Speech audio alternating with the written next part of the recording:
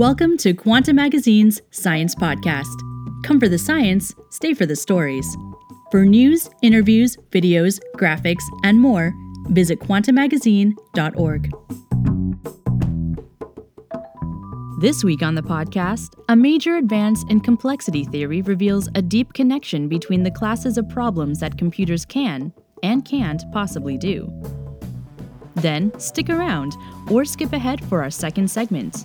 Mathematician Terence Tao finds a magical answer to an 80-year-old puzzle. First, a new map traces the limits of computation by John Pavlis. At first glance, the big news coming out of this summer's conference on the theory of computing appeared to be something of a letdown. For more than 40 years, researchers had been trying to find a better way to compare two arbitrary strings of characters, such as the long strings of chemical letters within DNA molecules. The most widely used algorithm is slow, and not all that clever. It proceeds step by step down the two lists, comparing values at each step. If a better method to calculate this edit distance could be found, researchers would be able to quickly compare full genomes or large datasets, and computer scientists would have a powerful new tool with which they could attempt to solve additional problems in the field. Yet, in a paper presented at the ACM Symposium on Theory of Computing, two researchers from MIT put forth a mathematical proof that the current best algorithm was optimal. In other words, that finding a more efficient way to compute edit distance was mathematically impossible. The Boston Globe celebrated the hometown researcher's achievement with a headline that read, "For 40 years, computer scientists looked for a solution that doesn't exist." But researchers aren't quite ready to record the time of death. One significant loophole remains. The impossibility result is only true if another famously unproven statement called the strong exponential time hypothesis, or SETH, is also true. Most computational complexity researchers assume that this is the case, including Piotr Induk and Arturs Bachkurs of MIT, who published the edit distance finding. But SETH's validity is still an open question. This makes the article about the edit distance problem seem like a mathematical version of the legendary report of Mark Twain's death. Greatly exaggerated. The media's confusion about edit distance reflects a murkiness in the depths of complexity theory itself, where mathematicians and computer scientists attempt to map out what is and is not feasible, to compute as though they were deep-sea explorers charting the bottom of an ocean trench. This algorithmic terrain is just as vast and poorly understood as the real seafloor, said Russell Impagliazzo, a complexity theorist who first formulated the exponential time hypothesis with Ramamohan Patturi in 1999. The analogy is a good one, he said. The oceans are where computational hardness is. What we're attempting to do is use finer tools to measure the depth of the ocean in different places. According to Ryan Williams, a computational complexity theorist at Stanford University, an imprecise understanding of theoretical concepts, like SETH, may have real-world consequences. If a funding agency read that Boston Globe headline and took it to heart, then I don't see any reason why they'd ever fund work on edit distance again, he said. To me, that's a little dangerous. Williams rejects the conclusion that a better edit distance algorithm is impossible, since he happens to believe that SETH is false. My stance on SETH is a little controversial, he admits, but there isn't a consensus. It is a hypothesis, and I don't believe it's true. SETH is more than a mere loophole in the edit distance problem. It embodies a number of deep connections that tie together the hardest problems in computation.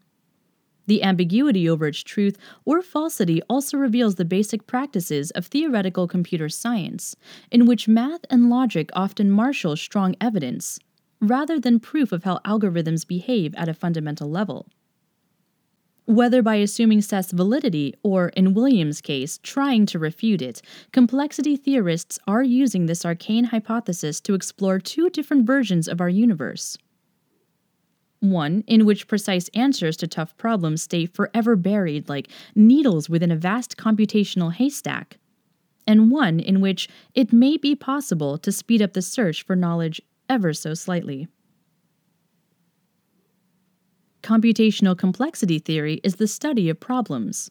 Specifically, it attempts to classify how hard they are.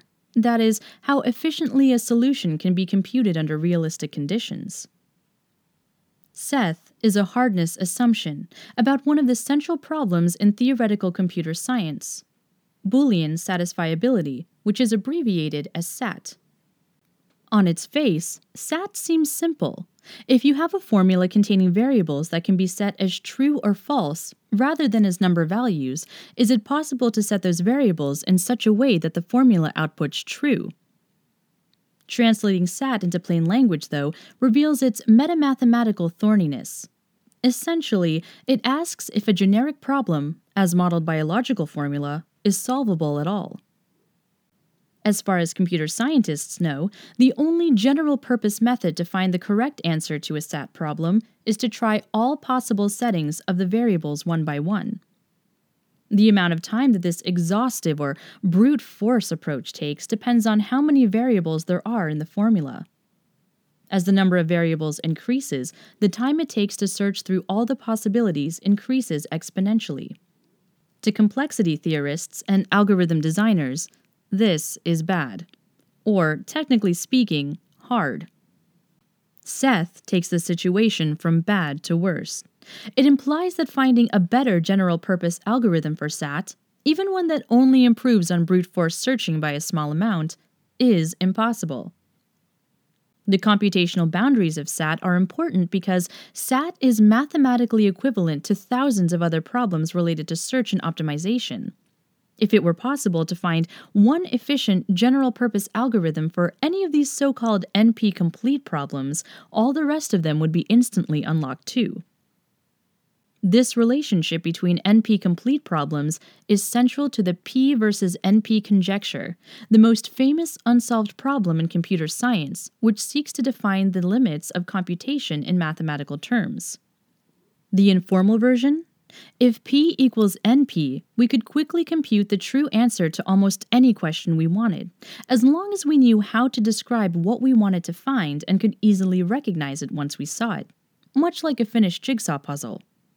The vast majority of computer scientists believe that P does not equal NP. The P versus NP problem also helps draw an informal line between tractable, or easy, and intractable, or hard computational procedures. Seth addresses an open question about the hardness of NP-complete problems under worst-case conditions. What happens as the number of variables in a SAT formula gets larger and larger? Seth's answer is given in razor-sharp terms. You shall never do better than exhaustive search. According to Scott Aronson, a computational complexity expert at MIT, it's like P not equal to NP on turbochargers. Paradoxically, it's Seth's sharpness about what cannot be done that makes it so useful to complexity researchers. By assuming that certain problems are computationally intractable under precise constraints, researchers can make airtight inferences about the properties of other problems, even ones that look unrelated at first. This technique, combined with another called reduction, which can translate one question into the mathematical language of another, is a powerful way for complexity theorists to examine the features of problems.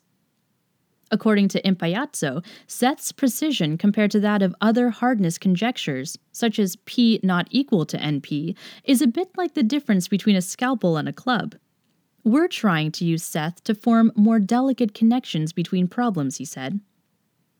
Seth speaks directly about the hardness of NP-complete problems, but some surprising reductions have connected it to important problems in the complexity class P, the territory of so-called easy or efficiently solvable problems. One such P-class problem is edit distance, which computes the lowest number of operations, or edits, required to transform one sequence of symbols into another. For instance, the edit distance between book and back is 2, because one can be turned into the other with 2 edits. Swap the first O for an A, and the second O for a C.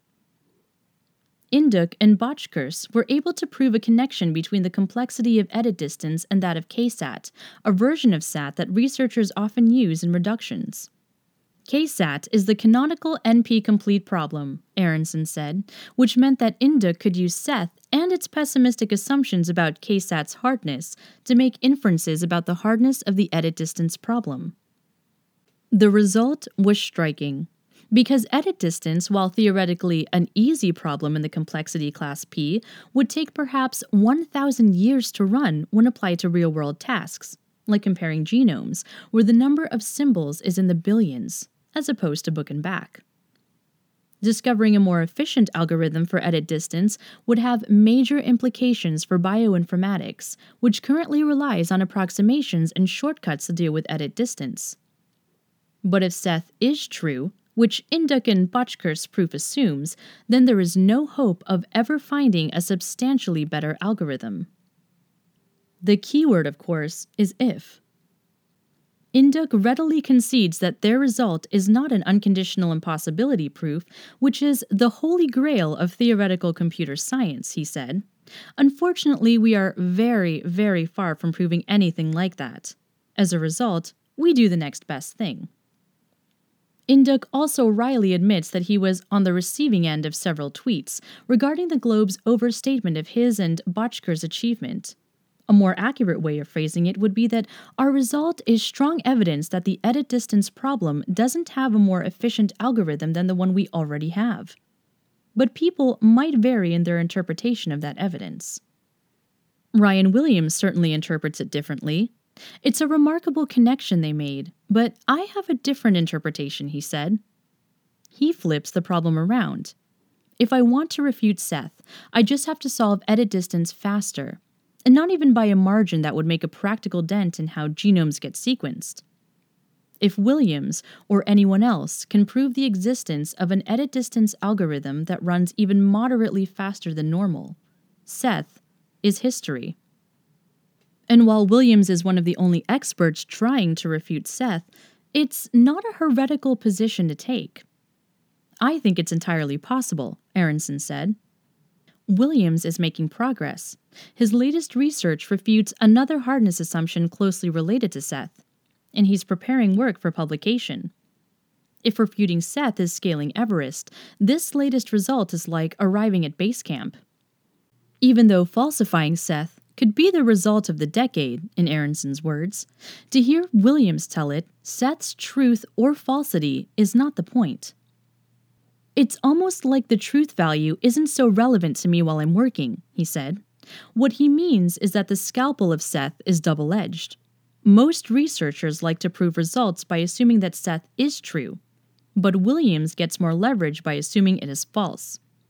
For me, it seems to be a good working hypothesis, he said. As long as I believe it's false, I seem to be able to make lots of progress. Williams' attempts at disproving Seth have borne considerable fruit. For example, in October, he will present a new algorithm for solving the all pairs shortest paths problem, a classic optimization task taught in every undergraduate computer science curriculum, he said. His efforts have improved on computational strategies that hadn't significantly changed since the 1960s. Another abortive approach led Williams to derive a breakthrough proof in a related domain of computer science called circuit complexity. Lance Fortnow, a complexity theorist and chairman of Georgia Tech School of Computer Science, called Williams' proof the best progress in circuit lower bounds in nearly a quarter century. In addition to these peripheral benefits, attacking Seth head-on helps researchers like Williams make progress in one of the central tasks of theoretical computer science: mapping the territory. Just as we know more about the surface of the moon than we do about the depths of our own oceans, algorithms are all around us. And yet, they seem to defy researchers' efforts to understand their properties. In general, I think we underestimate the power of algorithms and overestimate our own ability to find them, Williams said. Whether Seth is true or false, what matters is the ability to use it as a tool to map what Williams calls the topography of computational complexity. Induk agrees. While he didn't prove that edit distance is impossible to solve more efficiently, he did prove that this theoretically tractable problem is fundamentally connected to the intrinsic hardness of NP-complete problems. The work is like discovering a mysterious isthmus connecting two landmasses that had previously been thought to be oceans apart. Why does this strange connection exist?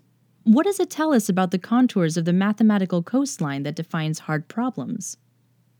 P versus NP and Seth are ultimately asking about the same thing, just quantifying it differently, Aronson said.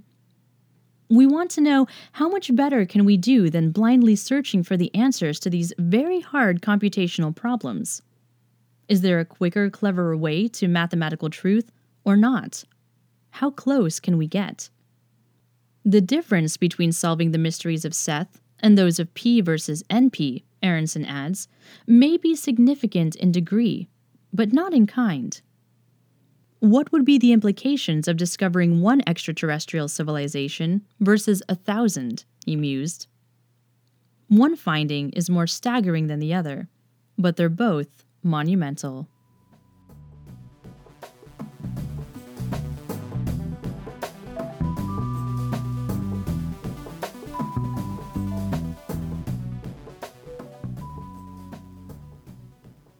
Second, A Magical Answer to an 80-Year-Old Puzzle by Erica Clareich. The mathematician Terence Tao of UCLA has presented a solution to an 80-year-old number theory problem posed by the legendary Hungarian mathematician Paul Erdős. Erdős was famous for the thousands of puzzles he came up with, many of which have led to surprisingly deep mathematical discoveries.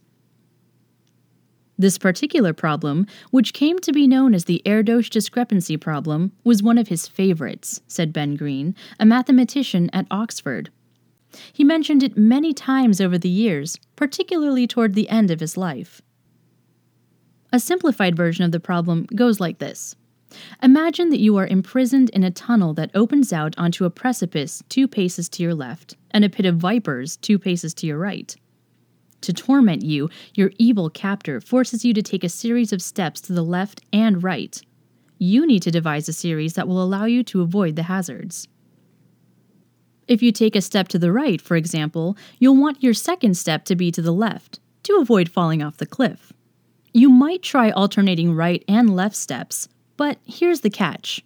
You have to list your planned steps ahead of time, and your captor might have you take every second step on your list, starting at the second step, or every third step, starting at the third, or some other skip-counting sequence. Is there a list of steps that will keep you alive, no matter what sequence your captor chooses? In this brain teaser devised by the mathematics popularizer James Grime, you can plan a list of 11 steps that protects you from death. But if you try to add a 12th step, you are doomed. Your captor will inevitably be able to find some skip-counting sequence that will plunge you over the cliff or into the viper pit. Around 1932, Erdős asked, in essence, what if the precipice and pit of vipers are 3 paces away instead of 2?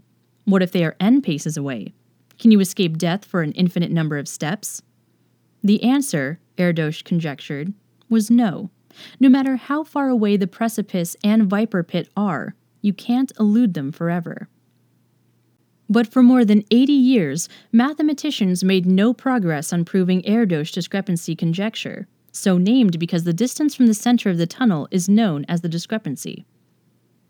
Everyone in the subject has whetted their teeth on this and failed, said Andrew Granville, a number theorist at the University of Montreal and University College London. It's one of those problems that nobody has really written a sensible paper about, because no one had a clever idea. Even the seemingly simple scenario, in which the pit and the precipice are just 3 paces away, involves an enormous number of possible choices. This version of the problem was finally solved last year by Boris Konev and Alexei Lisitsa of the University of Liverpool in England, who showed, via a computer calculation whose output is comparable in size with all of Wikipedia, that it is possible to write down 1,160 safe steps, but no more. Their proof, however, did not offer a foothold on the more general problem. Now, in a preprint posted online on September 17th, Tao, a winner of the Fields Medal, mathematics' highest honor, has shown that no matter how far away the viper pit and precipice are, there is always a maximum number of steps you can safely list. To solve the problem, Tao measured the entropy of mathematical objects called multiplicative functions or sequences, which lie at the heart of not just the Erdos discrepancy problem, but also some of the deepest problems in number theory, such as understanding the distribution of prime numbers. This novel synthesis of number theory and entropy, a concept that originated in coding theory, will certainly open up new avenues of research, Green predicted. Until now, the Erdos discrepancy problem has been an example of the most ridiculous things we have felt we didn't understand about multiplicative functions, Granville said. It should be an immediate observation, but somehow it had to take vast amounts of deep ideas and cleverness to get there. Tao's solution, he said, is a wonderful breakthrough.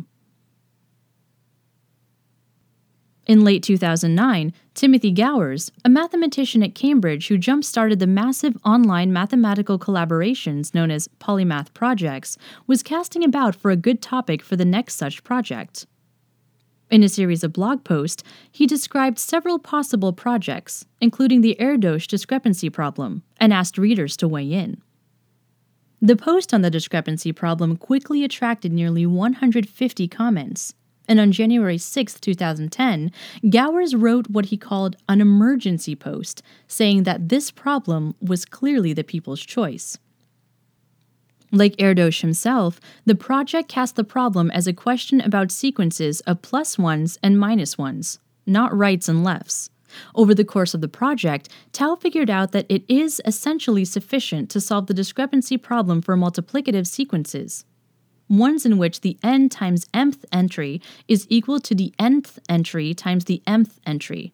So, for example, the sixth entry equals the second entry times the third entry. It makes sense that multiplicative sequences could offer high prospects for survival. In a multiplicative sequence, each skip-counting sequence of plus ones and minus ones is either identical to or the mirror image of the original sequence as a whole. For instance, the sequence that consists of every third entry is simply the original sequence times the third entry in the sequence, which is either plus 1 or minus 1. So, if you found a survivable list of steps for the main sequence, it will automatically give you a survivable list of steps for every skip-counting sequence your captor might choose. Multiplicative sequences are related to deep structures in number theory. One example is the famous Liouville function, which, when written as a sequence, has a plus 1 or minus 1 in the nth spot, depending on whether n has an even or odd number of prime factors, and which gives mathematicians a way to study the number of primes below a given number. Multiplicative sequences have been intensively studied, but many basic questions about them have stubbornly resisted attempts to answer them. One such question, the Polymath project eventually concluded, was the Erdos discrepancy problem. By 2012, the Polymath project petered out, Tao said. But the problem somehow seemed more approachable after the Polymath project, he said. Before, the problem had been like a giant wrecking ball that you had to pick up, but it was completely smooth, he said, using an analogy he attributes to Gowers. After Polymath, the problem had handles, he said, so you could at least try to pick it up now. If you found a crane, you could hook it up. In January, a pair of mathematicians, Kaisa Mäkimäki of the University of Turku in Finland and Maxime Radziwill of Rutgers University, took the first step toward building that crane, although it wasn't immediately clear that they had done so. They came up with a way to understand the correlations between near neighbors in a multiplicative sequence, an achievement that had long been considered beyond reach. Tao started working with Mäkimäki and Radziwill on a raft of potential applications of their method to problems in number theory. On September 6th, Tao wrote a blog post about some of this work pertaining to the Liouville function, and he mentioned that the problem reminded him of a Sudoku puzzle. A few days later, a Polymath participant named Uwe Stowinski commented that the Erdos discrepancy problem also had a Sudoku-like flavor. Could Mäkimäki and Radziwill's approach, he asked, be applied to that problem as well? I replied saying, "No, I don't think so," Tao said.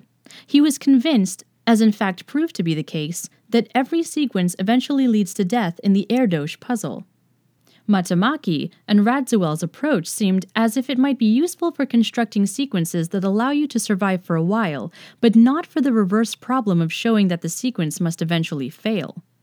As Tao gave the question more thought, however, he realized that his knee-jerk response was wrong. He could, in fact, prove the Erdos conjecture, if he could only control a certain complicated sum. I tried seriously to tackle this head-on, now that I knew that it would solve the discrepancy problem, Tao said. And one afternoon, as he waited for his son to get out of a piano lesson, the answer came to him. He could use an argument like a magician's choice, where the magician offers someone in the audience two options, and it seems as if the audience has control, but the magician has a trick planned for whichever option you pick. Tao's trick involves breaking up a candidate's sequence into chunks and then examining the sequence chunk by chunk to see whether you can survive your captor. When you encounter a new chunk, one of two things must happen, Tao showed. Either the captor can kill you, or the sequence's entropy, a measure of how random a sequence is, will drop by a definite increment. Entropy can never drop below zero, so if you continue on from chunk to chunk, you must eventually hit a chunk for which the only possibility is that your captor can kill you. Tao solved the problem in the space of a month, which is an amazing testament to his strength, Granville said. Once he gets his teeth into something, he can't let it go. Tao, who was 10 when he first met Erdos at a mathematics event, is excited about the power of the magician's trick approach, he said. I hope it can be used to prove many other things. You're listening to Quantum Magazine's Science Podcast, with music by Poddington Bear. I'm Leah Alfonso. For news, interviews, graphics, and more, visit quantummagazine.org.